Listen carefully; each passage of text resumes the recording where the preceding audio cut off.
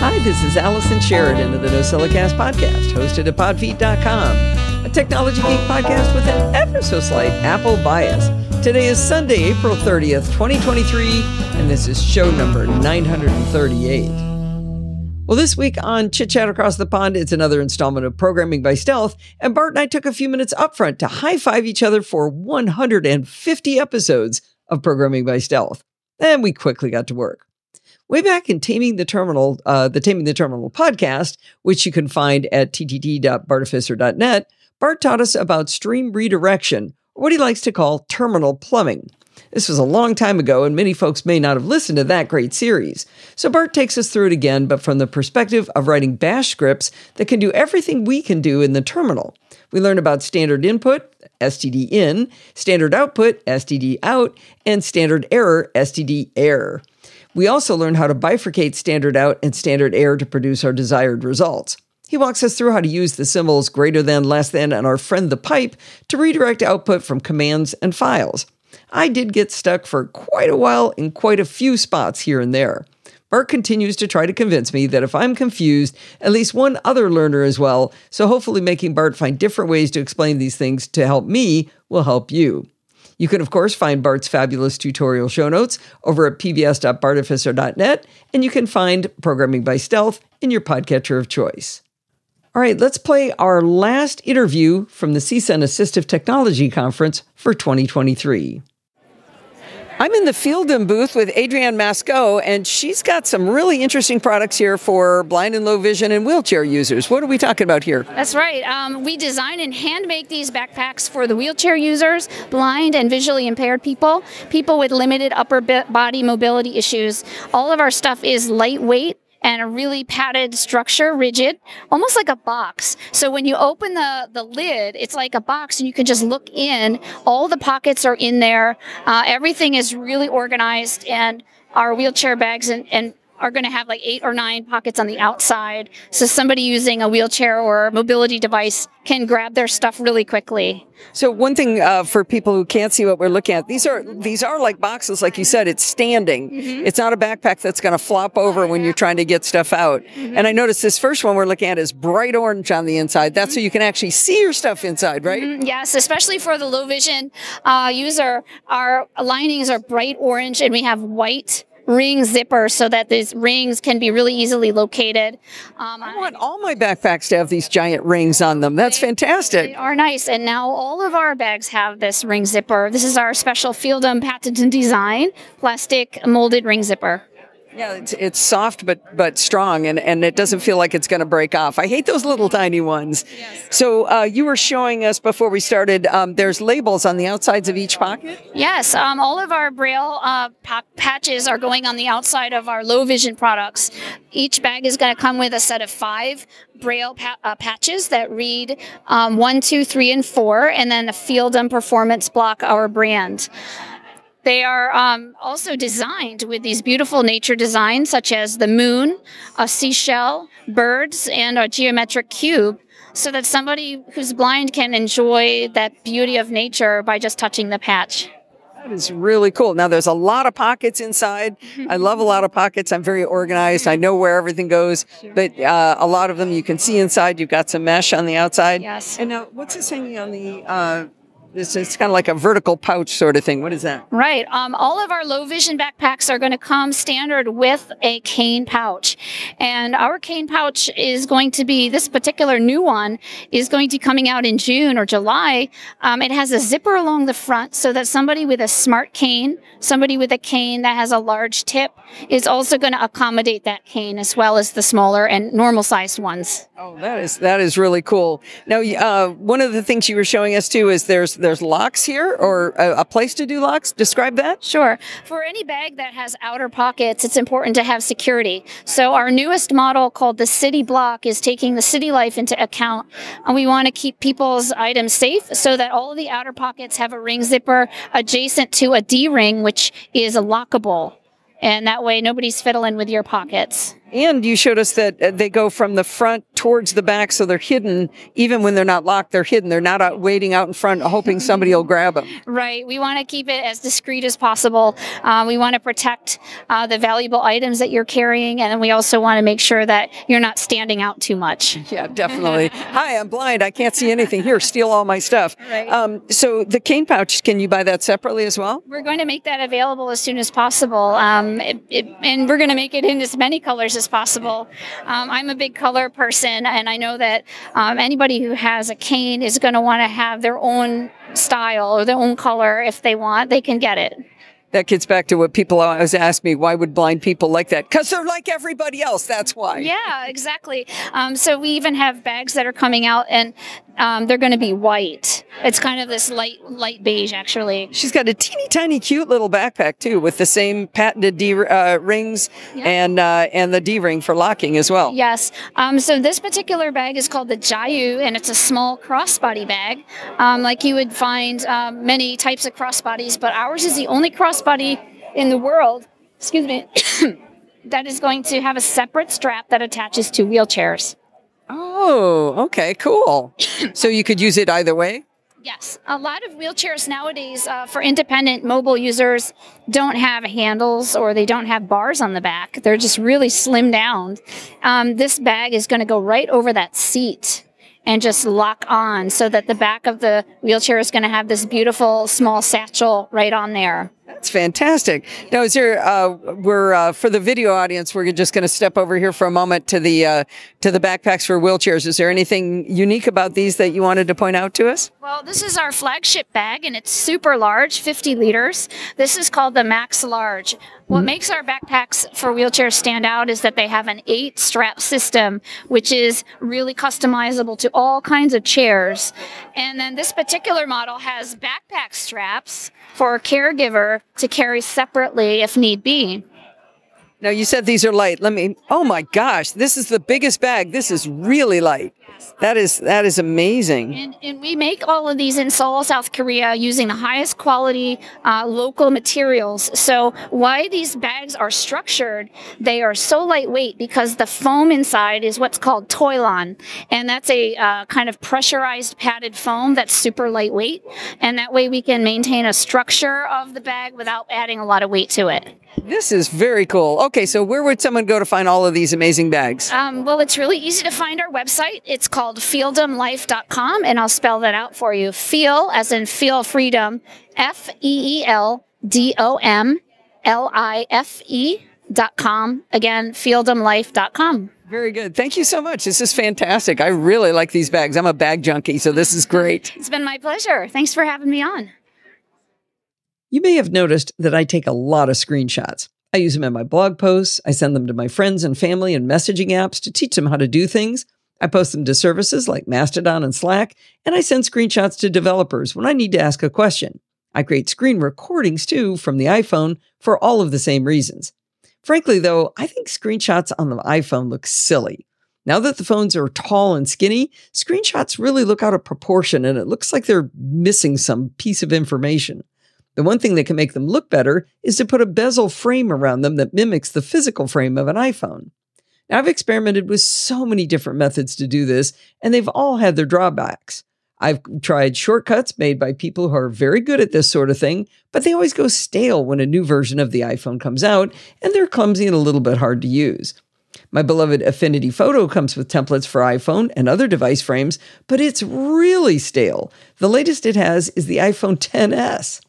Now, Apple let you download their official bezels, and I put a link in the show notes in case you're interested, and I've dropped them into Affinity Photo and then tried to resize my screenshots on a layer under the bezel frame. At best, it's tedious, time-consuming, and error-prone. At worst, I can never get them to be quite aligned properly. For Screencast Online work, we do use the official bezel frames, and we align them under the video and ScreenFlow, but the more recent ones don't work properly. If the video and frame are aligned and sized correctly, there are these wee tiny little corners of the video sticking out from under the frame. We have to do some real shenanigans to fix it every single time. So every year or so, I kind of go on a hunt for a new solution to this annoying problem, and this time my hunt was rewarded by a fantastic tool called PopFrame for iPhone in the App Store. In literally seconds, I can add a frame to a screenshot of my iPhone. The process to put a frame on a screenshot with PopFrame could not possibly be any easier. Take a screenshot by holding down the volume up and side buttons and save it to your Photos library. Launch PopFrame and tap the big plus button on the screen. After giving PopFrame access to your Photos library the first time, select your screenshot, and almost immediately you'll see your screenshot with a perfect iPhone frame around the image. It will be beautifully displayed on a lovely blurred background that's created from the colors in the screenshot. That's it. That's all you have to do. PopFrame doesn't even ask you which iPhone you use for the screenshot. It just works. Now, if you're happy with the effect, tap the share icon and go on your merry way. But PopFrame has a lot more options to tailor the image to be even more interesting. After PopFrame adds the image and background to your image, you'll see 4 buttons right below it. The first button allows control of the background. I mentioned that by default, the background is a blurry version of the screenshot itself. You can also choose from a bunch of different gradient backgrounds that look very Apple-y. If you have no joy in your life, you can also choose a dark gray, black, or white background. You can also choose to have a transparent background if you need to drop that image onto an existing background. If you want to get back to the blurry image background I described as the default, look for an icon representing an image. You know the classic mountains with the sun? It's that one. Now, most screenshots I take are of app interfaces, and the blurry image background isn't very interesting. But I tried it with a screenshot of a photo in my Photos library of some purple and orange flowers with green leaves. The background became a soft blur of purple, orange, and green hues. It's actually quite a lovely effect. Now, you can control the size and shape of your image using the button that has double arrows going outside. By default, PopFrame creates a square image that's 3000 by 3000 pixels. With the double arrow control, you can choose a tall portrait orientation that's 1620 by 2880 or a nice wide image at 4320 by 2430. Now, that aspect ratio is perfect for a slide deck because it's 16 by 9. Now, there's also an option to show a square close-up of the screenshot in its frame. So like, say, just the top half of the phone or the top third of the phone. If you choose this option, you can slide the image up and down until you're showing just the part of the screen that you desire. As you slide the image, you get some haptic feedback. Oh, that was hard to say. Haptic feedback as it jumps between the 5 different crops you can choose from. Now, my explanation sounds really clumsy, but if you do it yourself, it's really slick. If you take a screenshot with your iPhone in landscape mode, PopFrame adapts beautifully by offering you a square or landscape version of your screenshot with a background. You can choose one of the beautiful gradient options or one of the joyless solid color backgrounds, and you can add a drop shadow to the iPhone on those backgrounds. The third button has a circle cut in half with a shadow, and that invokes a little slider. As you drag the slider to the right or left, it moves the shadow to that side. The first detent in the slider is a nice soft shadow, while the end detents are a crisp shadow. If you have no joy in your life, put the slider in the middle to remove the shadow entirely. Now, the final button under the image shows a little phone frame. This button allows you to change the color of the iPhone frame itself to match your actual iPhone or maybe the iPhone you wish you had. If you do have joy in your life and just got the brand new yellow iPhone, you can have the frame on your screenshot match your favorite color. All right, now I'm going to tell you the crazy part. Everything I've described for screenshots is completely free with PopFrame. I would have paid easily $5 for this app, maybe more.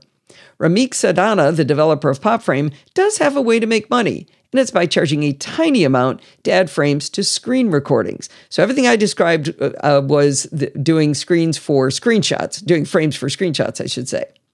Now, if you want to add all this frame beauty to your screen recordings on your iPhone, it will cost you 3 credits for each video. Ramik gives you 10 credits for free, just so you can try it out. If you need more credits, you can buy 15 for $1, 30 for $2, or 45 for $3. I'm not 100% sure I'm going to need to make 15 videos, but I wanted to pay Ramik, so I bought the fancy 45 credit option for a grand sum of $3. But the story gets even better. Let's say you can't afford to pay even this small sum for your screen recordings to look snazzy. Ramik has an option he calls Promote the App, which watermarks your video with a little tag on the side of the iPhone that says PopFrame Apps. PopFrame App. I thought that was a really cool way to do it. It's very unobtrusive. It's just a little tiny tag. Now, in addition to all the options I described for making your screenshots look impressive, when you import a video to PopFrame, you also get the option to add touch points to the screen in the video. This is one of the annoying things about doing screencasting for iOS, showing people exactly where you tapped within a video. With PopFrame, you get a little slider to scroll through the video, and then you can tap in different spots to show where you tapped. If you didn't tap quite right, there's a little trash can that'll allow you to delete that touch point. Could not be easier. So expect to see iPhone screenshots looking a lot prettier than they ever did before on podfeet.com, thanks to PopFrame. Check it out in the App Store for the grand price of $0.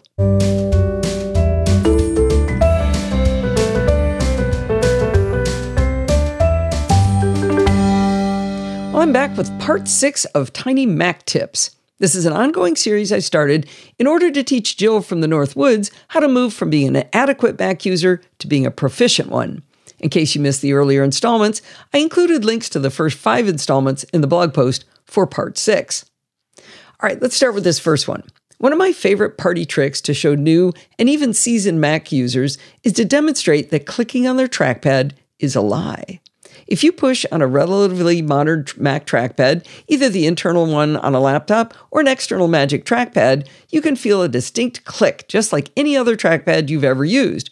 When it clicks, you can feel it move. Now, Apple refer to their trackpads in some support articles as Force Touch trackpads, and I'll get into that in a little bit and explain what Force Touch does in the next tip. So Force Touch happens when you push down even harder than a click on an Apple trackpad, and it feels like it pushes in even farther. But here's how to prove it's a lie. Turn off your Mac or your Magic trackpad. Now, try to click the trackpad.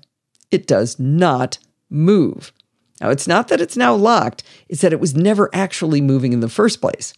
Apple tricked us into using haptic feedback to give the feeling of a click, and it feels like it's actually moving when it isn't. Seriously, try shutting down. It's positively freaky. I got to wondering exactly how Apple simulate that click. I turned to iFixit for a teardown of the Magic trackpad. If you scroll down on the link in the show notes to the teardown, you'll see the part that performs this magic, and even better, they explain how it works. The part is called the Taptic Engine, not Haptic Engine, because Apple liked to invent fun new names for things. The Taptic Engine shown in the teardown is a bracket with 4 coils of copper wire on 4 posts, and then the end of each wire coil are connected to the bracket. iFixit explained next to the image like this. These coils of copper wire form a powerful electromagnets that push and pull against the steel bar mounted to the underside of the trackpad surface, causing the entire surface to rapidly and shortly buzz, simulating the sound and feel of a click. So maybe the click isn't a lie as much as maybe a fib. The Taptic Engine does buzz inside the trackpad, so technically it's moving a little bit, but it also explains why when you cut the power to your MacBook or your Magic trackpad, you can't feel the click. Electromagnets only work when electricity is running through the coils. So next time you're at a boring party, get out your trackpad and amaze the other partygoers by turning it off and showing them how it doesn't click. That will be sure to liven things up.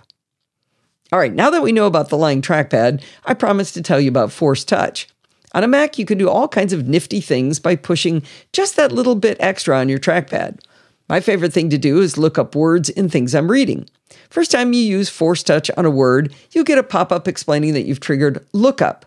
This explains the kinds of things you can find out with lookup. If you dismiss the pop-up and try again to Force Touch on a word, this time you'll be rewarded with the dictionary definition of your word and synonyms from the thesaurus. The word I chose to use in the screenshots for the article was preferences, and in the sentence, it was in the phrase system preferences. In the pop-up with the definition and synonyms, it also explained what system preferences is from Apple, so I think it got it out of context, even though I only selected the word preferences. In the bottom of the pop-up, you'll also see Siri knowledge and Siri suggested websites. These options are contextual, depending on what you've selected with Force Touch. Like I said, my example is just a word, but you can Force Touch other things. Siri knowledge for my example of the word preferences gives me a short paragraph from Wikipedia and offers to take me into Wikipedia to read more.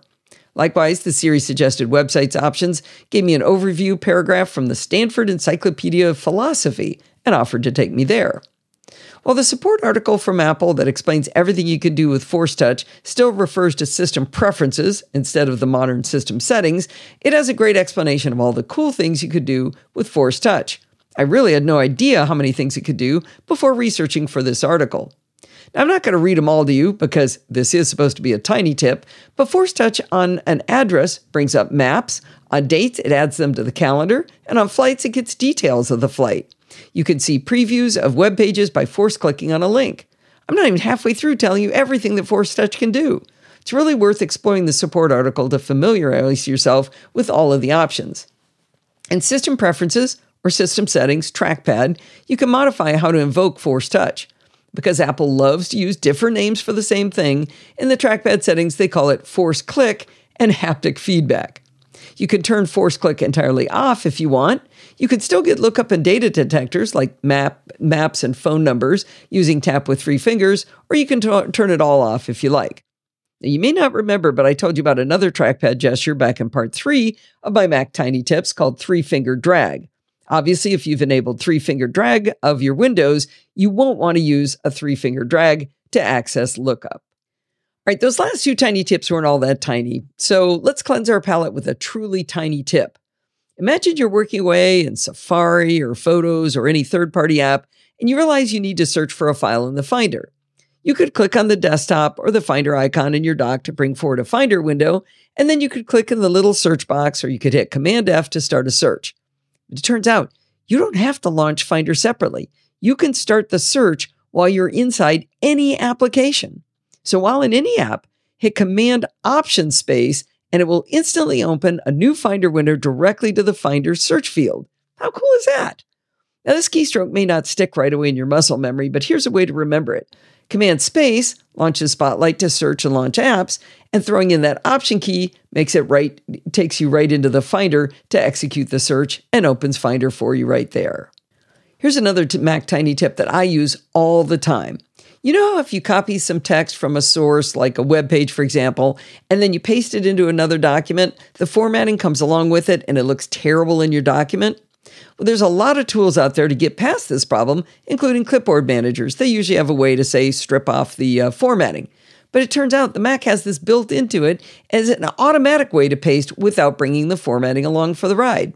We all use Command-C to copy and Command-V to paste, right? Throw in that handy-dandy Option key again, and Command-Option-V pastes without the formatting. Seriously, this works in pretty much every text-based app I have ever used. Now, I recently posted a tiny tip on how to add a line feed on iOS when the app you're using doesn't have a return key. You can use dictation and say new line instead, or thanks to what we learned from Yope, a much easier way, we learned that tapping the 1, 2, 3 button in the bottom left gives you a return key to enter those line feeds. With some apps and services, we have the same problem on the Mac of not being able to add a line feed easily. Let's take Apple Messages as an example. If you're typing away in Messages, say Telegram or Slack, and if you hit Enter, your text will instantly be sent. Most of the time that's what you want, but sometimes you want to separate 2 thoughts and have a line feed to make them easier to read. In most apps on the Mac, not 100%, but most of them, if you hold down our favorite Option key and then hit Enter, you will get your precious line feed. Now, one of my favorite places to use Option Enter is when I want to nicely format a column heading in Excel, controlling on exactly which word the text will wrap. Now, the one chatting app that doesn't obey this rule is Discord.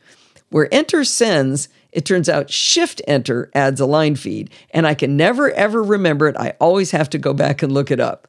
So I did look in the forums about it, and there are comments going back 4 years to 4 months ago in the Discord discussions asking for options on this behavior, but evidently the Discord team just doesn't want to change it. Oh well, Option Enter is available in almost every app for Mac OS. Now, I sure enjoy making these tiny Mac tips, and if you have some you haven't heard me mention that will help the new or even seasoned Mac users up their game, send them along to me so I can share. This week, instead of panhandling for money to support the PodFeed podcast, I'm going to do a little podcast swap promotion. I'd like to take a moment to tell you about a unique new podcast called So There I Was. If you're a fan of aviation or simply enjoy hearing captivating stories, then this is the podcast for you. Hosted by former Marine pilots Fig and Repeat, this podcast shares firsthand accounts of flying experiences that will have you on the edge of your seat. By the way, you may know Repeat as Pilot Pete. Now, these guys not only tell their own stories from the comedic to the harrowing, they interview other pilots with amazing tales of adventure in the sky. You'll hear from fighter pilots, astronauts, Blue Angels, aircraft carrier captains, Navy and Coast Guard rescue pilots, and many more. Most have survived near-death experiences, and others have overcome incredible disabilities to continue to fly airplanes. I listened to a recent episode where the guys interviewed 97-year-old, almost 98-year-old, retired U.S. Navy Captain Royce Williams, while he told the story of how he single-handedly shot down 4 Russian MiGs in his Panther aircraft during the Korean War when it was top secret that the Russians were fighting against us. Not only is it an amazing story, but listening to how the incredible level of respect the guys had for Captain Williams, it was really heartwarming. That was probably my favorite part. I mean, they were just in awe of the greatness they were with on the show. Now, I'm going to warn you, the show has a lot of aviation jargon in it, but they've actually created a glossary because of this over at I'll get it yet. So there I was.us. You can go over there if you want to learn some more about these terms as you're listening to the show. But I want you to know that you're going to laugh, you're going to cry. You'll laugh until you cry, but one thing is certain, you will not be bored. So there I was. It's how all great aviation tales begin. Look for So There I Was in your podcatcher of choice.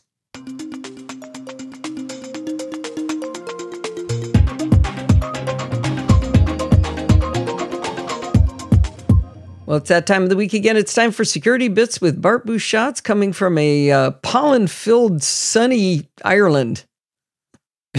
Pollen-filled sunny Ireland with sporadic thunderstorms. It's been quite the day. We have a thing called April showers here, and it may be the last day of April, but they're in fine form today. It's like blazing sunshine, 19 degrees Celsius, downpour. Blazing sunshine, 19 degrees Celsius, downpour. Wow. Nice and humid? Very humid, but if I could gamify cycling, I won like the grand prize today. There was a giant big downpour coming towards me, and I skirted around the north of it by like 500 meters, stuck in behind, and followed it all the way home. I could just see the rain ahead of me, and I was like, I'm fine here, and the wind is in my back, and I just went all the way home with the rain in front of me. It was great. Gamify the storm. I like it. Yeah. All right. Well, are there any thunderstorms in the security world this week, Bart? To be honest, no. It's grand. It's another week. It's another fortnight. I'm almost afraid to jinx it, but it's another fortnight where it's not too bad. Good. We have some stuff to talk about, but not too much. First off, if you're in America, you can get your teeny tiny share of the Facebook settlement on Cambridge Analytica. The website has gone live. You have to prove that you were a Facebook user and that you were in America, and then you can get your share of the money. So, is it millions? What do I get, Bart? Well, it's a total of 700 and something million in total, of which I'm sure half is for the lawyers. So then divide that by the population of America and you get a coffee, I think.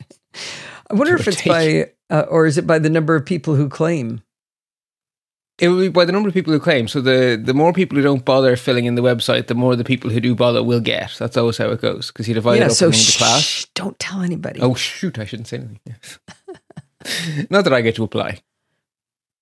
We've also talked a few times recently about the fact that the UK government are in the process of drafting what I'm going to just flat out call a daft law to ban end-to-end encryption without backdoors, which is another way of saying ban end-to-end encryption. So WhatsApp took the lead on an open letter basically saying, if you do this, we are sodding off because you either have encryption or you have a backdoor. We're not going to break our encryption for the world. So if you do this, we leave the UK. And the politicians see this as like threatening, and I'm sure they'll back down. It's like, no, it's math. Like, they can't do what you want. It's not possible to do what you want. But anyway. That's what you get when you vote. I thought we knew this a while ago. No? Was that pretty new? The open letter is new. The campaign continues. That's why it's in feedback and follow-ups, because this is an ongoing, developing train wreck. Is anybody else said that they're going to leave? I should have remembered the full list of everyone on that open letter, but it's basically all the big players. Oh, okay. Oh, so they just took the lead.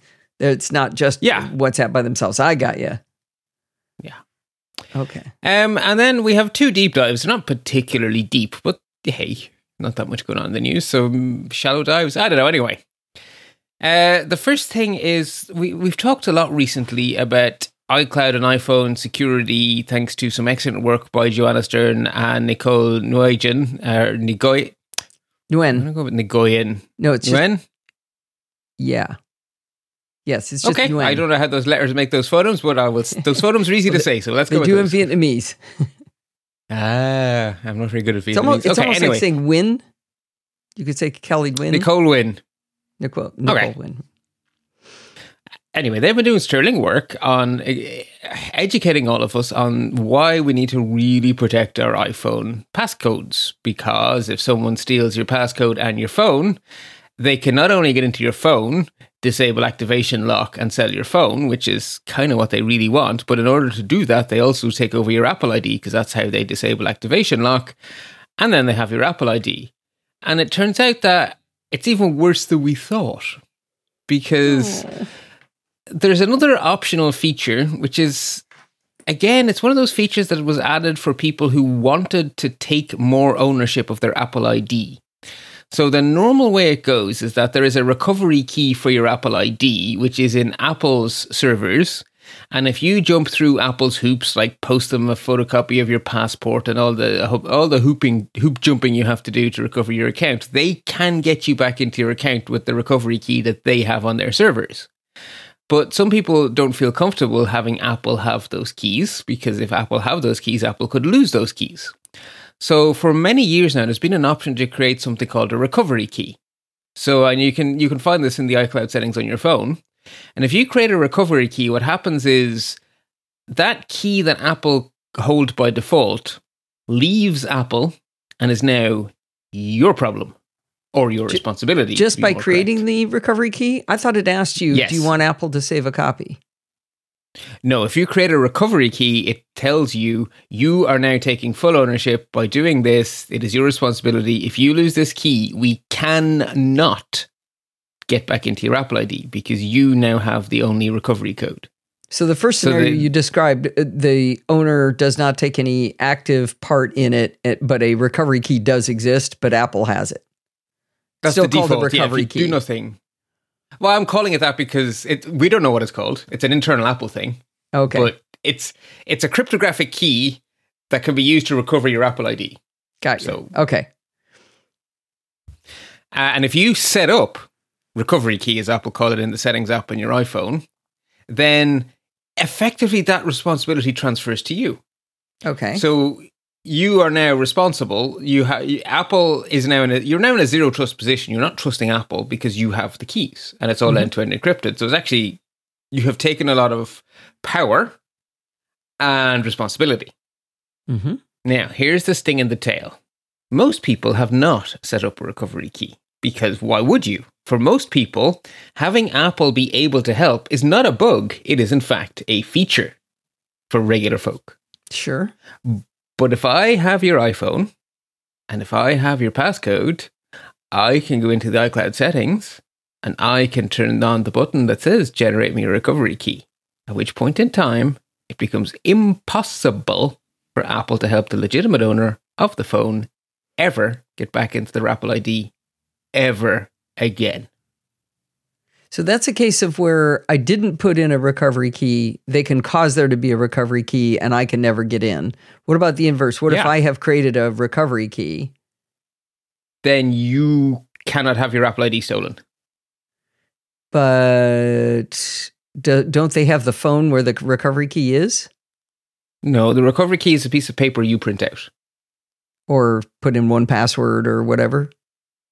Or in a safety deposit box, or a fire safe, or So if you are one of the tiny percentage of people who do this, then you are one of the few people who these attackers can't get.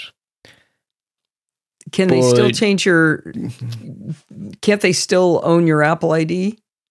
Temporarily, but you can reverse it back. Yeah, you can take it back. But you still lose it, but you can get it back. Yes, which puts you in a better position than most. But for almost everyone, what actually happens is that if the attackers are really in a foul mood or whatever, they set up the recovery key and then you cannot get back in, and Apple cannot. It's not that they won't help. It's that they mathematically, like our friends in the UK government, right? It is mathematics now. They cannot wave a magic wand to get you back into Apple ID. So again, protect that iPhone passphrase like it is the keys to your digital life, because it is in fact the keys to your digital life. So the trade-off then is if you get a recovery key, then if someone shoulder surfs, gets your passcode, and from that changes your Apple ID and starts owning all of your stuff like your banks and everything, you can get it back.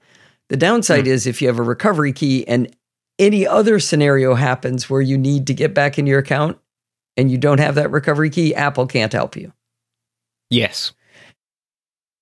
What have you done? Most people, I have not turned it on because as far as I'm concerned, it's a feature, not a bug, that I can get back in if things go horribly wrong. Mm-hmm. Versus the probability of the other happening. Yeah, exactly. So it's a balancing act. I am not a CEO of a high profile company. I am not a journalist. I do not fall into the category of people who need to raise higher shields. Mm-hmm. So for me, having Apple be able to help is better. Right. But I would imagine... Sorry? Well, I protect my passphrase. It is not numeric at all. I would imagine that there are some changes going to be coming to this, because I think the bar needs to be raised for the recovery key.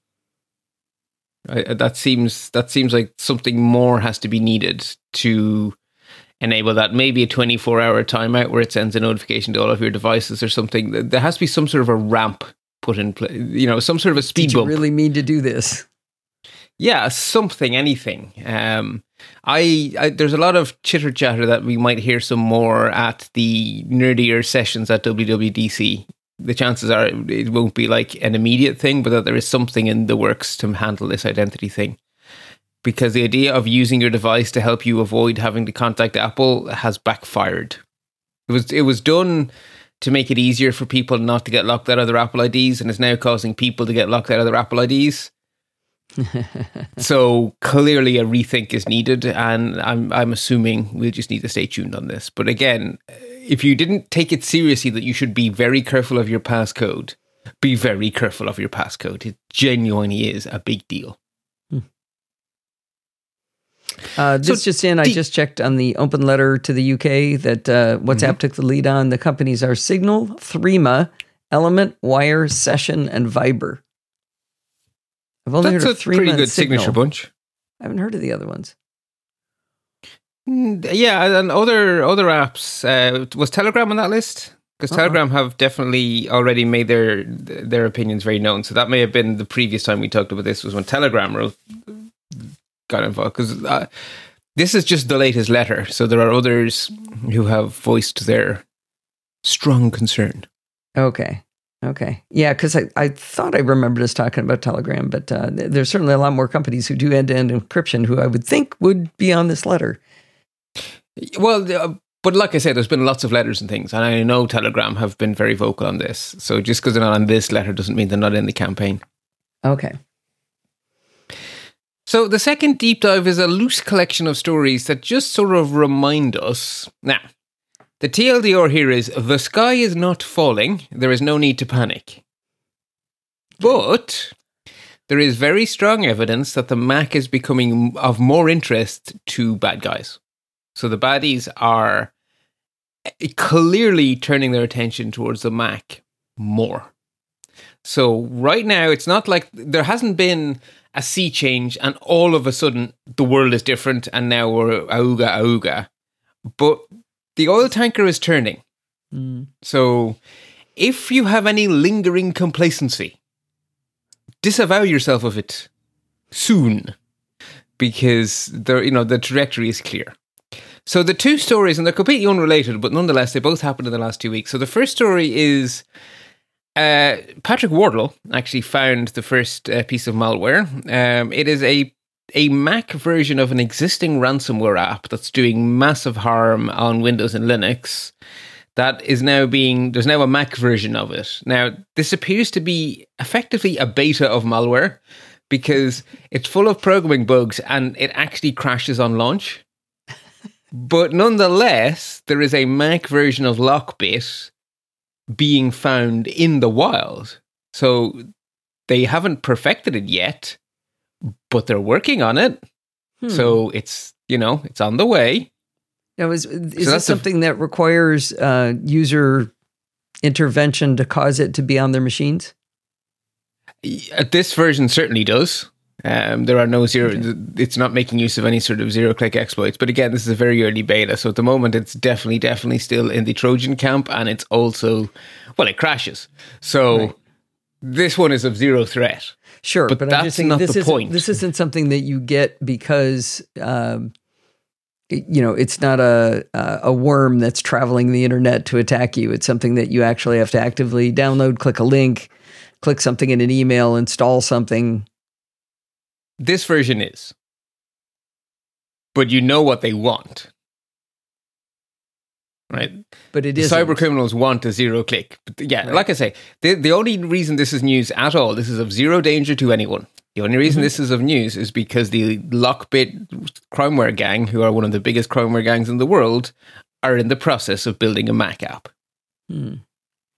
Oh, yay. So, the second story, again, I'll jump straight and say it's a Trojan. So it's, again, you're not going to catch it by just surfing the web or whatever. You need to be socially engineered into actually doing something. Although one of the features they advertise is they have called a very pretty installer. So they basically put a lot of effort into making the installer look professional so that you're more likely to Trojanize yourself. It was discovered on an underground Telegram channel. So, Telegram, there's lots of stuff on Telegram, and including some ransomware or some crimeware stuff. And there is an app for sale called Atomic macOS Stealer, or AMOS, which you can rent, or it's a malware as a service, so you can hire it, or I don't know what you'd call the word for it. Anyway, it's $1,000 a month, and then you can have use of this crimeware. If you trick someone into installing it, what you will get is all of the passwords from their keychain. It will hoover up all of the form fill-in data and passwords from all of the major browsers. It will hoover up all of your crypto wallets as you open them and empty them, depriving you of your cryptocurrency if you're silly enough to do that Ponzi scheme. And it will also go look around for interesting looking files for any other valuable data it could exfiltrate, like social security numbers, credit card numbers, anything else they could sell, basically. So it's basically an information stealing. So they're selling the toolkit or renting the toolkit for $1,000 a month, and that gives them the ability to do what to me in Telegram? No. On Telegram, they are selling this to criminals. Right. Oh, that's just the sort of like buys saying it at this marketplace. Okay. It's a marketplace, right? There are many marketplaces, and one of the marketplaces that is being monitored by this security research company called Cybol is they have managed to sneak their way through some sort of pretending to be someone else. They've managed to sneak their way into a secret Telegram channel used by cyber criminals. And they're keeping very quiet about the details because it's a very good place to be. But they have observed this malware, this data stealing as a service for sale for $1,000. Okay. And then, but what they're selling, how it affects us, that's just sort of like this is the storefront they went to do this, like I was saying before. What does AMOS do to, how do I get it? How does it happen? Okay, so it is a Trojan, so you get tricked into installing it with a Chinese installer. Okay. And then during the install, it will ask you for your password. And if you give it your password, it will then do all the things I said. Empty your keychain, empty all your browser data, empty your cryptocurrency wallets, and search around for interesting stuff in files. Okay. Exfiltrate all of that and sell it on the black market. I always like to focus on how do I get it? Because that's the only thing we can affect is how do I get it, right? Whether it exists or not. Now, either of these things would eventually be helped by XProtect that Apple put on our machine, or no? Is that the kind of thing? Never perfectly, because XProtect and the like can only ever protect you against the stuff that's been observed already having stolen stuff from people. Right. So it sort of gives you some protection in the sense that last month's version is now protected against. Okay. But this month's version isn't. Right. So it's a cat and mouse game, and it can never be perfect protection. There is still nothing that beats staying patched and not installing random stuff. So can I tell you an anecdote? Oh, by all means. Steve and I both sold our 2016 MacBook Pros this last week. And I posted mine to a local user group, and this woman said she wanted to buy it. But she said, but before I buy it, can it run High Sierra? And I started counting on my fingers backwards. High Sierra is 6 operating systems ago. Oh, a long time ago. Soon to be 7. Not updated in 3 years. And my answer was, why? And she didn't give me a real good answer, but I said, technically, it was sold with High Sierra. And so I met with her, and she had another 2016 MacBook Pro, and she was buying mine because it had more storage, and she wanted the exact same thing. She wanted exactly the same and no change. And I just begged her, cried, pleaded with her, and said, please don't do that. Don't do it. And so I had her play around in not in Ventura. This machine can only go as high as Monterey. And I asked her, why not Monterey? And she goes, because I hate Monterey. Monterey's no good. I don't like it. I said, have you ever run it? You've never used it? Nope. Never seen it. She hadn't seen Yosemite yet, for crying out loud. So anyway, she got on the Mac, and she was really versant. Like, to check the disk size, she went to system information, which is not something, maybe somebody knows disk utility, but to go to system information is a higher level, right? And she was really quick on things. She was checking the battery and stuff, and she tested the power through the 4 USB ports. She checked every single one of them to make sure, and she was checking the connectors to see that. She was not unsophisticated in any way. And I said, and she started going, well, this isn't that bad. I said, why don't you just try it? Just move your data over, start installing applications from scratch, and just try it on, see how it feels. Maybe it'll be it. She goes, okay, I think I will. It's like, whoa, geez, 6 years. Good job. Yeah. One at a time, we're going to help everybody. Well, that's your good deed done. You've been a good cyber citizen there. That's, yeah. Right. Well, that jumps us into action alerts. And really, just one big story here. Urgent update is how it was headlined over on Intego. Basically, Chromium has some nasty 0 days, which means Chrome, Edge, and Brave are affected. And what that also means is that really every Electron app, you need to be making sure that you also install all of their updates, because remember, Electron is just Chrome. Electron is Chrome reskinned. So every time there's a nasty Chrome bug, if your Electron apps don't update, you have nasty vulnerabilities. I did not think about that. Yeah. I don't think we've ever said it explicitly. I've sort of known it academically. But the guys over on Intego called it out, and I was like, do you know something? That's a really good point. So there you go. Now you know. Yeah, and I'm going to give a little hot tip here, since we were just talking about system information.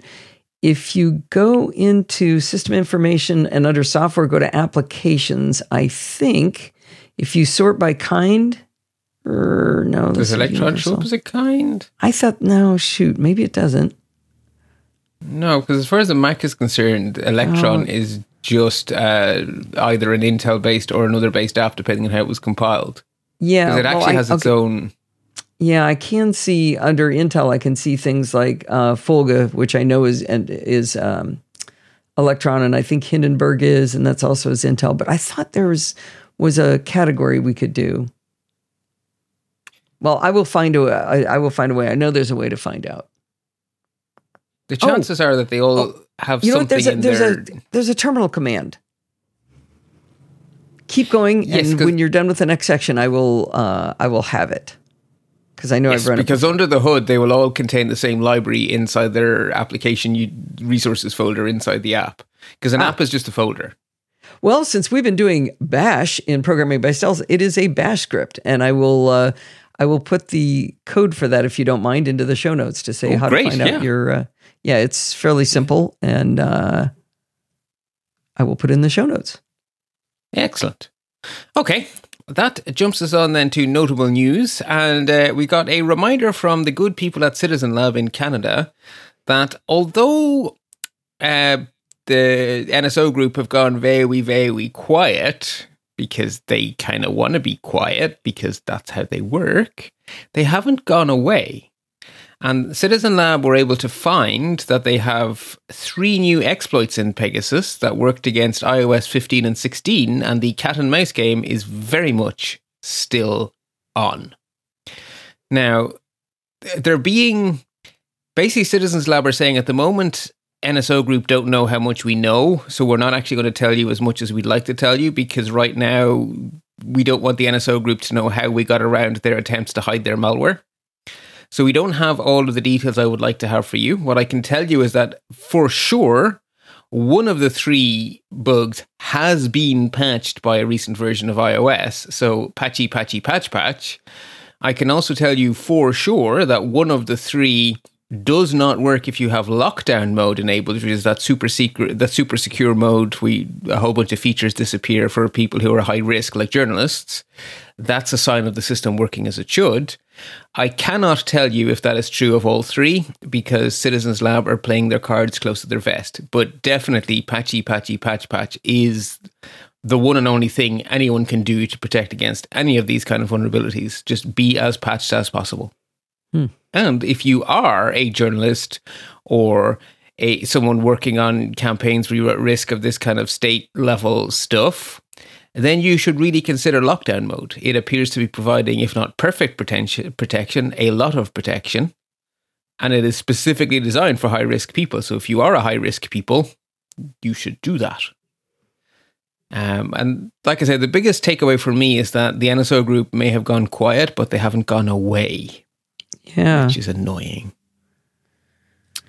In other news, Google got a lot of very short-lived praise for finally adding a sync feature to the Google Authenticator app so that you could synchronize your 2FA codes between your different devices using Google's, canonical Google Authenticator app. Then someone went, I wonder how well Google are protecting this information they're synchronizing. And that's when the wheels came off. Big time. Oh, no. Because they're not. They haven't implemented Google. end-to-end encryption. Yeah. So basically, keep using 1Password for synchronizing your 2FA codes, because that's doing it properly. And don't do this.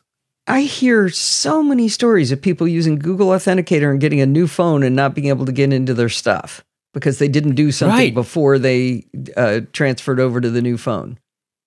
Yeah, Why doesn't it have sync? And why wouldn't it have good sync? Secure sync?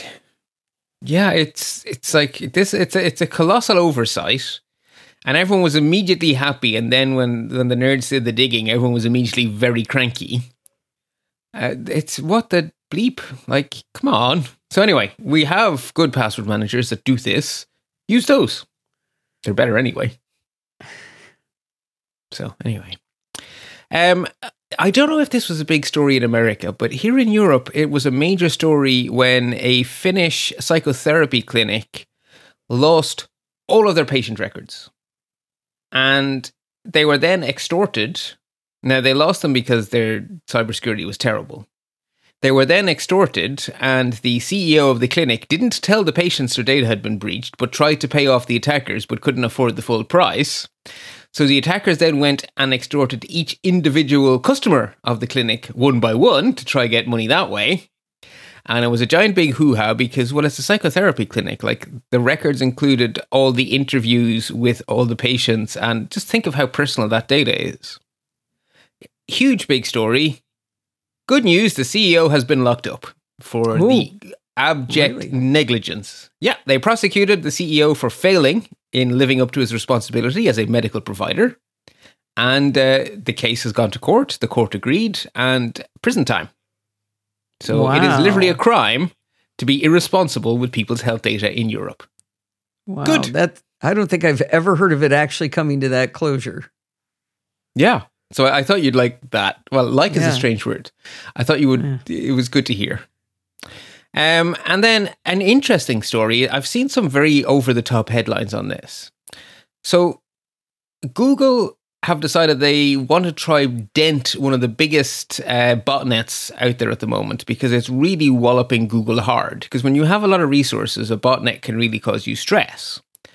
And the botnet is based in Pakistan, which means it's kind of in one of those countries where it's hard to get at by the American legal system, or any legal system, really. It's not like Pakistan is known for being such a well-run country, as they're in the middle of like near civil war at the moment.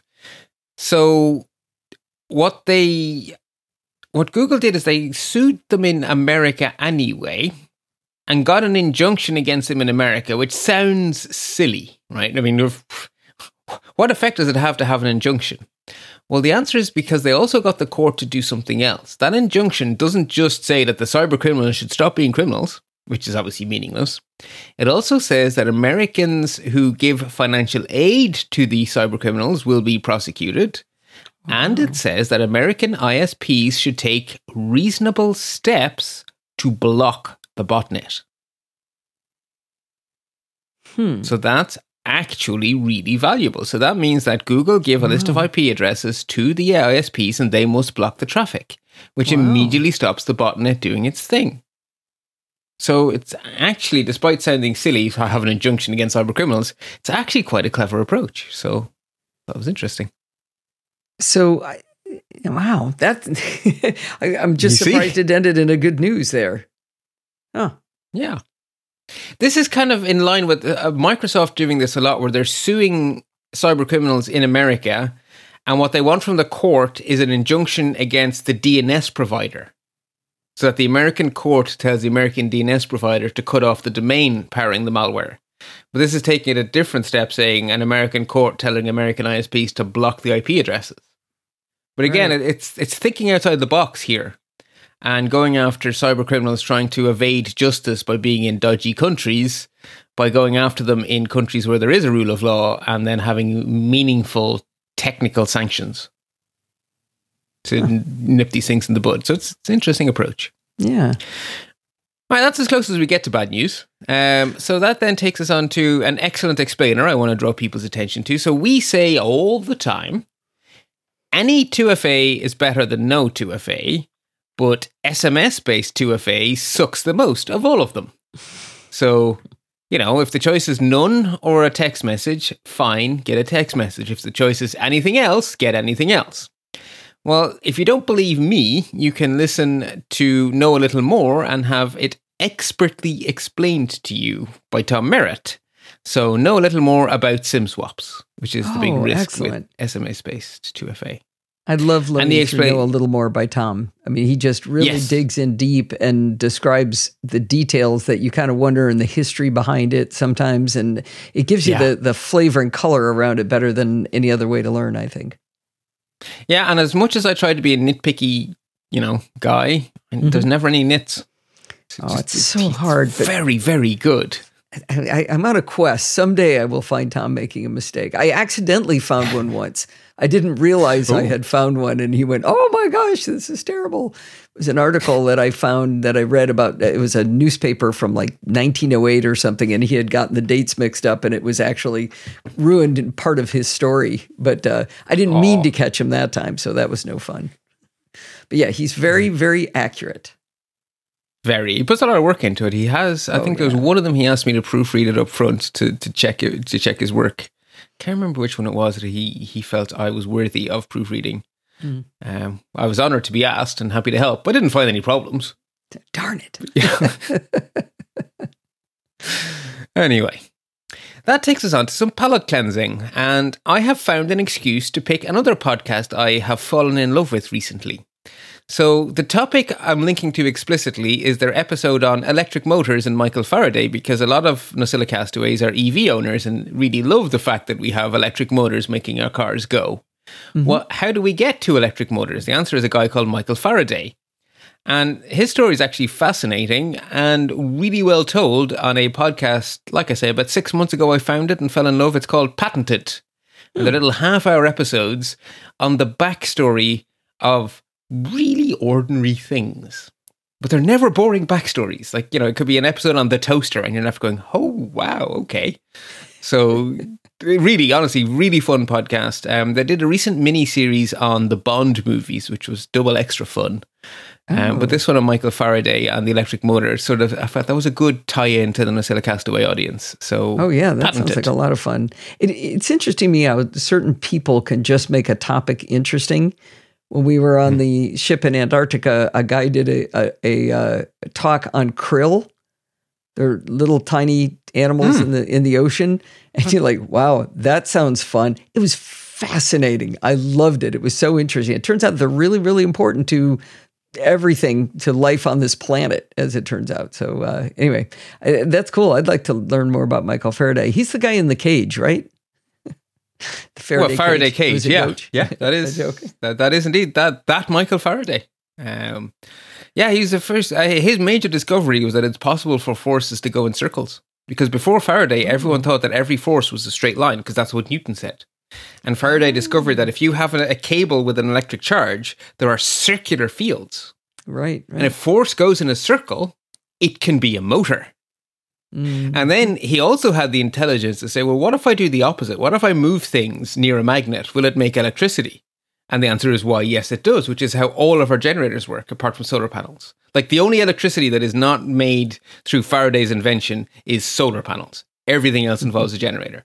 Wow. This is kind of amazing. I was just discussing this very thing with my grandson Forbes, who's 6 years old, just yesterday, because in our backyard we have a one of those twirly things, goes in the wind. Its whole job is to spin and look pretty. And ours has lights in it, but it doesn't have any electricity on it. Nothing. There's no wires, but it's all done with a magnet and some coils, and it generates an electric field by the rotating motion. Oh, that's fun. That's very fun. That's quite a little cool discussion toy for your garden. He did try to convince me that anything turning makes electricity, and I said, "Well, it's not just anything. Certain things turning cause it." But yeah, you're close. Yeah. I mean, he's 6. Yeah, you need to put a magnet in there. He's 6. He's doing pretty well. Yeah. Yeah. Excellent. It's a fun experiment to do with little kids, too, is to give them a magnet and a coil of wire and show them that you can make electricity by moving the magnet or move the magnet. Yeah, just moving the magnet in and out. If you have a coil, you just move the magnet in and out, and you can make a little LED flash. It's very cool. And then a second pick is thanks to an old college buddy of mine who just sent me a link going, I presume you know about this. And I was like, I do not know about this. JPL have a live webpage that tells you how many meters away the Voyager probes are. And it updates in real time, so you can watch them run away. God. It's just cool. They're a long way away. They passed the Oort cloud quite a while ago, right? 4 or 5 years ago, I think. No, they passed the heliopause. It was the heliopause they passed. The Oort cloud is still further out. Okay. So they've been out there for 45 years. 7 months, 25 days, 5 hours, 18 minutes, and 59 seconds. No, 19 minutes and 1 second. They're amazing. Like, they are the furthest thing that we have created as a species from Earth. There is nothing further away than those 2 probes. I know when they're currently going through the bit where the sun stops being the most important influence. So they're breaking through into interstellar space, which is called the heliopause. And no one knows what happens at the heliopause. It's not like a line. It's like a region. And they're in there. They are in it. They are experiencing it right now. They are going through the heliopause. And no one knows what to expect. It's fascinating stuff. Now, this webpage also shows the instrument status. So it looks like 5 of the instruments are still on. Some of the stuff is turned off now, but cosmic ray subsystem, low energy charged particles, magnetometer, the plasma wave subsystem are on all of them, both of them, and Voyager 2 plasma science. It's kind of amazing that we're still in touch with them, because we're having to listen ever harder to hear them. Because they're still shouting with the same energy they ever had, but they're so far away now. We have to listen really carefully. Yeah. And they've gone so far beyond their original mission that NASA keep extending the funding for the listening stations. Oh, yeah. So they're not tuning in as often as they used to. That's the argument. Yeah, exactly. For years, my username everywhere was Voyager, and it was because of these probes. And then Star Trek went and made probably the worst Star Trek series ever, and everyone assumed Voyager's one of the best. I love Voyager. I'm rewatching it at the moment thanks to the Mission Log podcast, and it doesn't suck as much as I remember, but it ain't no DS9, and which is my description of Deep Space Nine was the worst ever made, and Voyager was way, way better. But I didn't hate it as much the second time through watching with Mission Log. I'll give you that. But how about the episode in the movie where they found V'ger, and it was actually Voyager. I always thought that was a fun plot. Yeah, I was poorly executed, but yeah, the slow motion picture, I believe we call it. But it's a good concept. I like the concept. Right. Yeah. Well, Bart and I did agree on almost everything, but not on best Star Treks. How's about Picard rocked? Do we agree on that? The last few episodes rocked. The beginning of the season I thought was pretty terrible. I thought the dialogue was really not good, not well executed, not well performed. But it got better and better. On the poker match. No, spoiler. Don't spoil anything. That's not a spoiler. That's not plot. Yeah. Shh. Don't, for anybody who hasn't watched it. The last 3 or 4 episodes are wonderful. Loved every minute of them. They really wrapped up that plot so well. And I didn't think you could revisit TNG and do a better job of wrapping up TNG. I'm not going to make any spoilers. I'm not going to make any spoilers. You're so far into spoilers right now. You don't wreck for anybody. I promise there's no spoiler. My favorite episode ever was the final TNG episode, right? Best of both worlds. I didn't think it got better. I think Picard got better. That is how much I loved how they wrapped it up. That's all I wanted to say. I don't spoil anything. And Patrick Stewart is amazing. And it's so cool to see him write again. Yeah, he was really fun. Very cool. Oh, he's releasing his autobiography. Do you want to guess what it's called? Make It So? Oh, so close. Making It So. Oh, that's interesting. That's clever. Yeah, cool title. Yeah. That would be anyway, fun. There we go. That's all I got. I've been vamping for the last 5 or 10 minutes anyway, but there we go. All right. I think that'll close us out here. It will, except for the fact that I forgot my catchphrase. I'm terrible at this. So remember, folks, stay patched so you stay secure. Well, that's going to wind us up for this week. Did you know you can email me at allison@podfeet.com anytime you like? If you have a question or a suggestion, just send it on over. You can follow me on Mastodon at podfeet at chaos.social. Remember, everything good starts with podfeet.com. If you want to join in the fun of the conversation, you can join our Slack community at podfeet.com/Slack, where you can talk to me and all of the other lovely Nocella castaways, even Bart. You can support the show at podfeet.com/Patreon or with a one-time donation at podfeet.com/PayPal.